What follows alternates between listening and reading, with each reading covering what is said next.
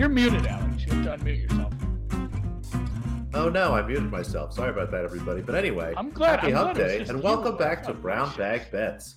Enjoy a second set of this, powered by BetSperts, who are your daily dose of quick hit handicapping and sports betting picks. Now you can hear me. I'm Alex Christensen. Andy, no hat today. A lot of changes. It's kind of a weird Wednesday, but we'll get through. I got a haircut yesterday. You know, you got to show off the haircut. Got the old silver fox fade on the sides here. Ooh. Looking good, feeling good, ready to go.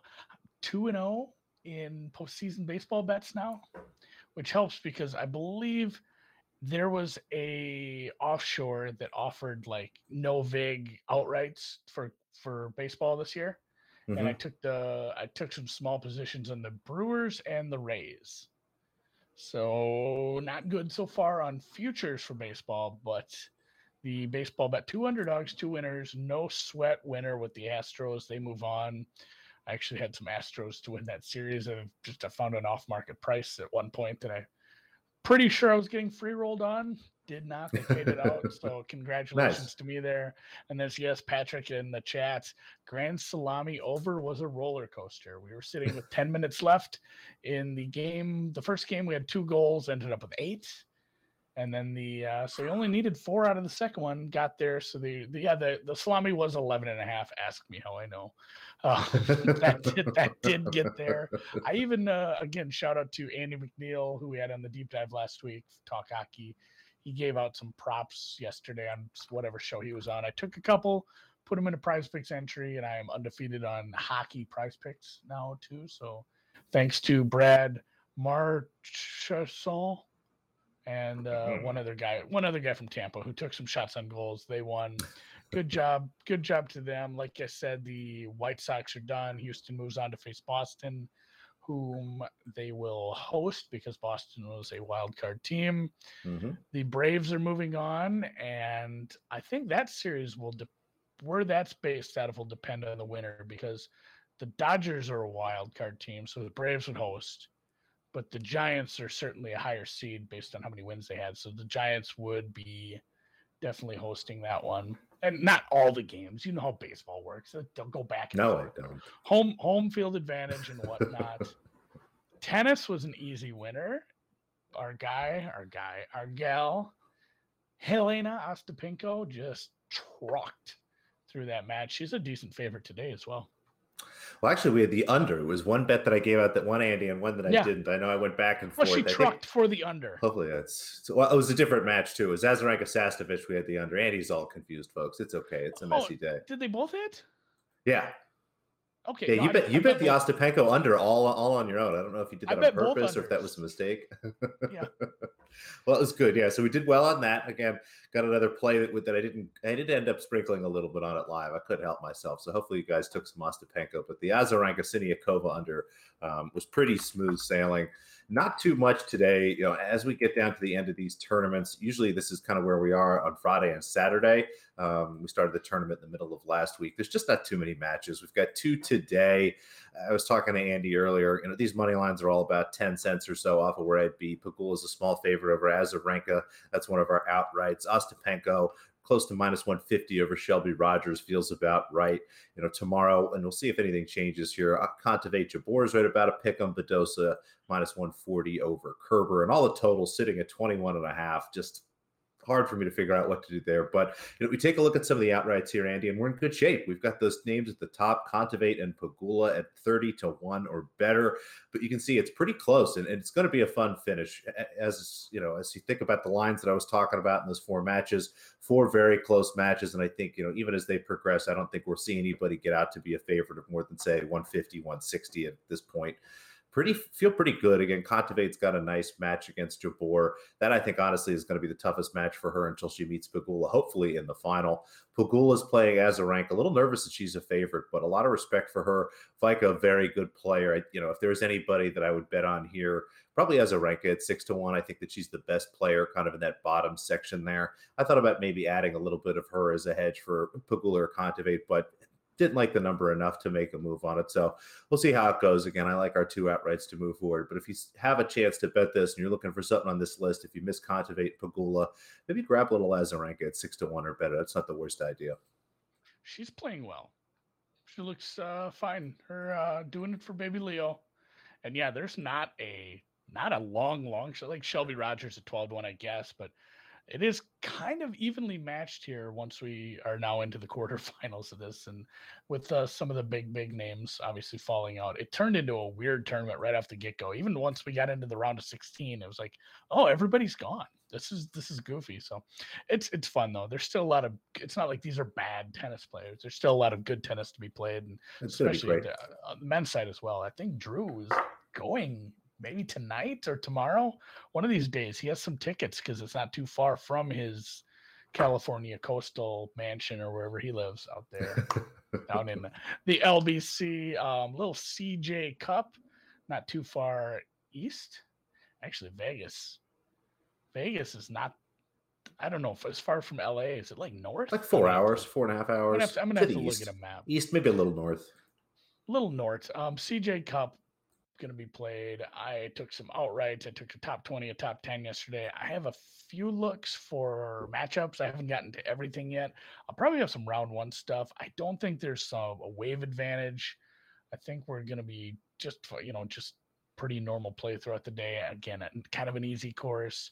A couple underdogs here though. Jason Kokrak, yeah, he won this last year. He's suited well for this course. He's somebody I've backed in the past.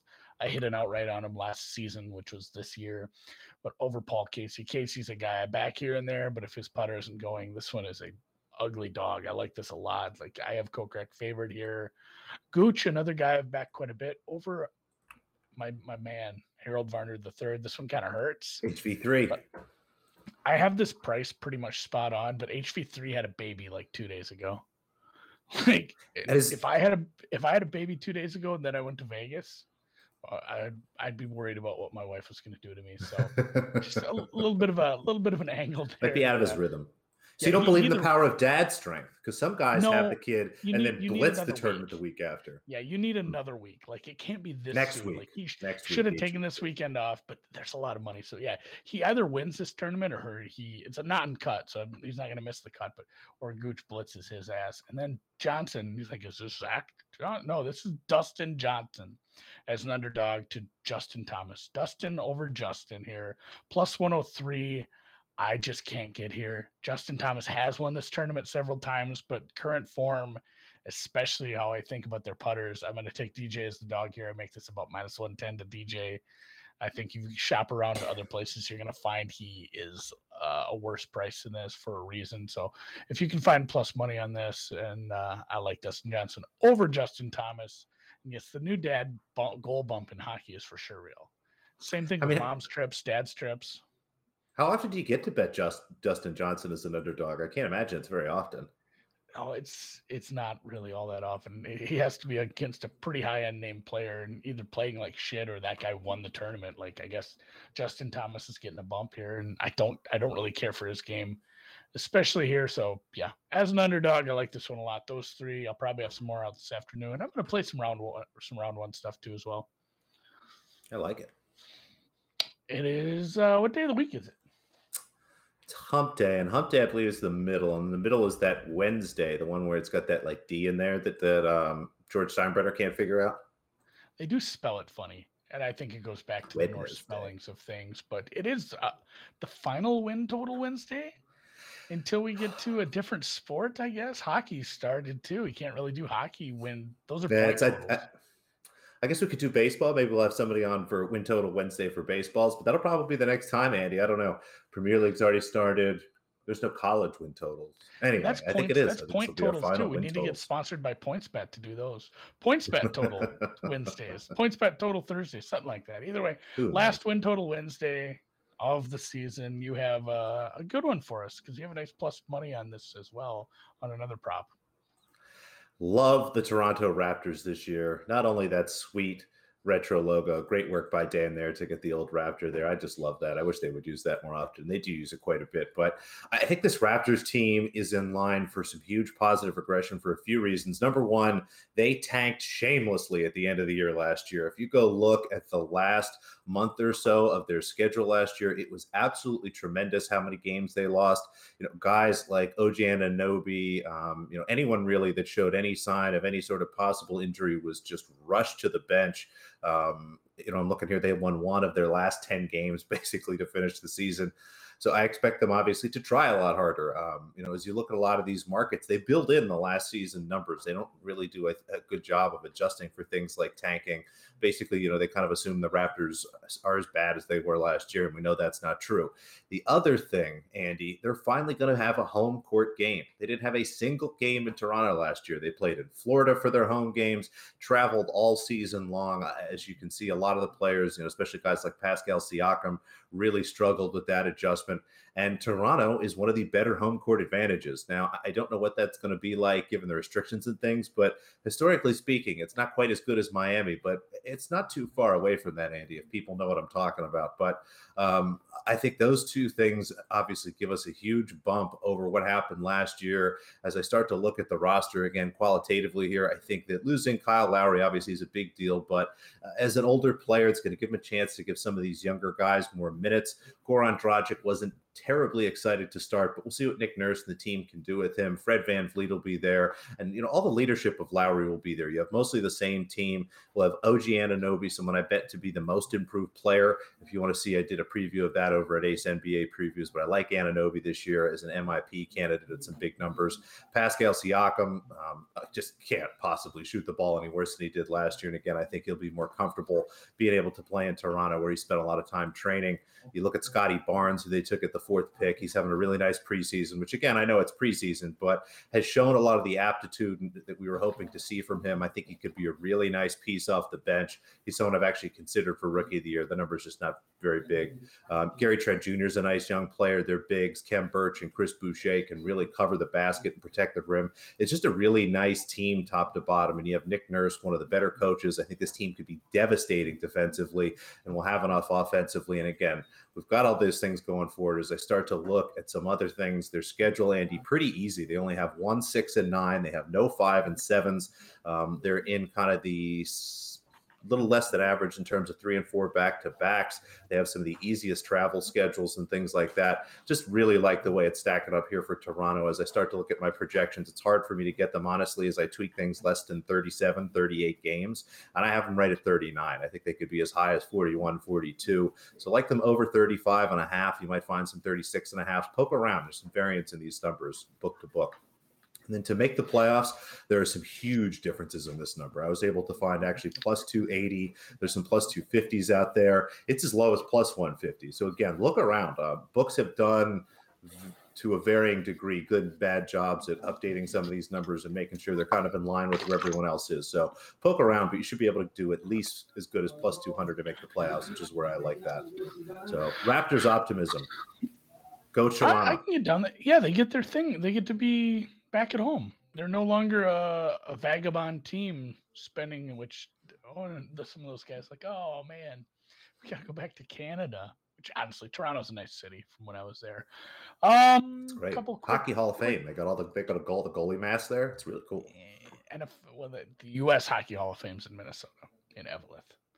That's the International Hockey Hall of Fame, which I do not recognize. I do recognize as a proud Minnesotan.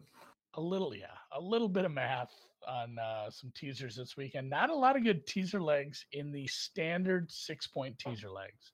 Anyone who's ever followed along with the math knows crossing the 3 and the 7 at minus 110 is kind of where you need to be. And there is a little bit of a secondary teaser at crossing the 10, getting to the 6. That is not as good of an angle, but it does pay sometimes. There is math for the 6.5-point teaser and the 7-point teaser. You should be getting minus 120 and minus 130 on those respectively to be able to take advantage of them. And the Colts and the Panthers are sitting in a spot where the 7-point teaser is able to be used this week. So when you're at a 9.5, you take the 7-point teaser, you take it down to a 2.5. Okay. When you're at a 1, when you're at a 1, you can take that 1 up to 8. You're not often going to find a 0.5. That's not really a thing. I don't think we have ever seen. It's just to pick them because we don't have. Oh, we do have ties in the NFL, so I guess I'm not sure why they don't do that. I'm sure there's some reason, but when you are in a 1 or a 9.5, you can use a 7-point teaser. Again, if you're paying like minus 150, minus 160 for this, it's not as good. It's not going to be worth the juice is not worth the squeeze. You do need to find somewhere that only charges you 130 for this, but I like both of these teams in this spot. Colts, I kind of mentioned it with my Prize Picks entry last week. I liked what they're doing with the running backs, even though somehow it turned into the Marlon Mack show. But again, anybody who ran the ball pretty decent. That defense for Baltimore maybe is more of an issue than people are thinking, but Wentz looked half decent for a guy who has multiple injured ankles. I think maybe they're just healing up here. So, and the Colts are in kind of a sweet spot for, as far as things go, as far as playing a team at the right time with the amount of injuries they're going to be facing. Maybe the only team that's better than that, or just facing a bad team. I was thinking of the Rams facing the Giants. What a sweet spot for them on the road after everyone gets injured. There's another spot maybe you can tease with a 6-pointer. Panthers up from 1 to the 8 at home versus Minnesota. Minnesota has had some issues on defense. I don't love some of the things I've seen from the Panthers offense, but nice get right spot for Hiram. Get right spot for them, and I don't think Darnold's all that bad. I think some of the hype was too high the first few weeks. They got to the peak of their range, and now they've come back down to earth. They're probably about where they should be, but I have them as a slight favorite this game, so I kind of like this one as well. I don't see this game getting too out of control, and Minnesota on the road I'm not in love with right now either. So Colts Panthers 7-point teaser. Rick Daddy's asking, there's some locals that have it. Bet DSI has it. Yeah. You're honestly probably gonna have to find a paperhead at this point. None of the legal books are really giving you a decent price on teasers right now. It's tough out there for a teaser. An offshore. Did you check any offshores? Like, does Chris or Bookmaker do anything nice for this? Chris used to do a thing where you'd put a teaser in and it would be minus 110, and then if you put a Wong teaser in, it would be minus 120.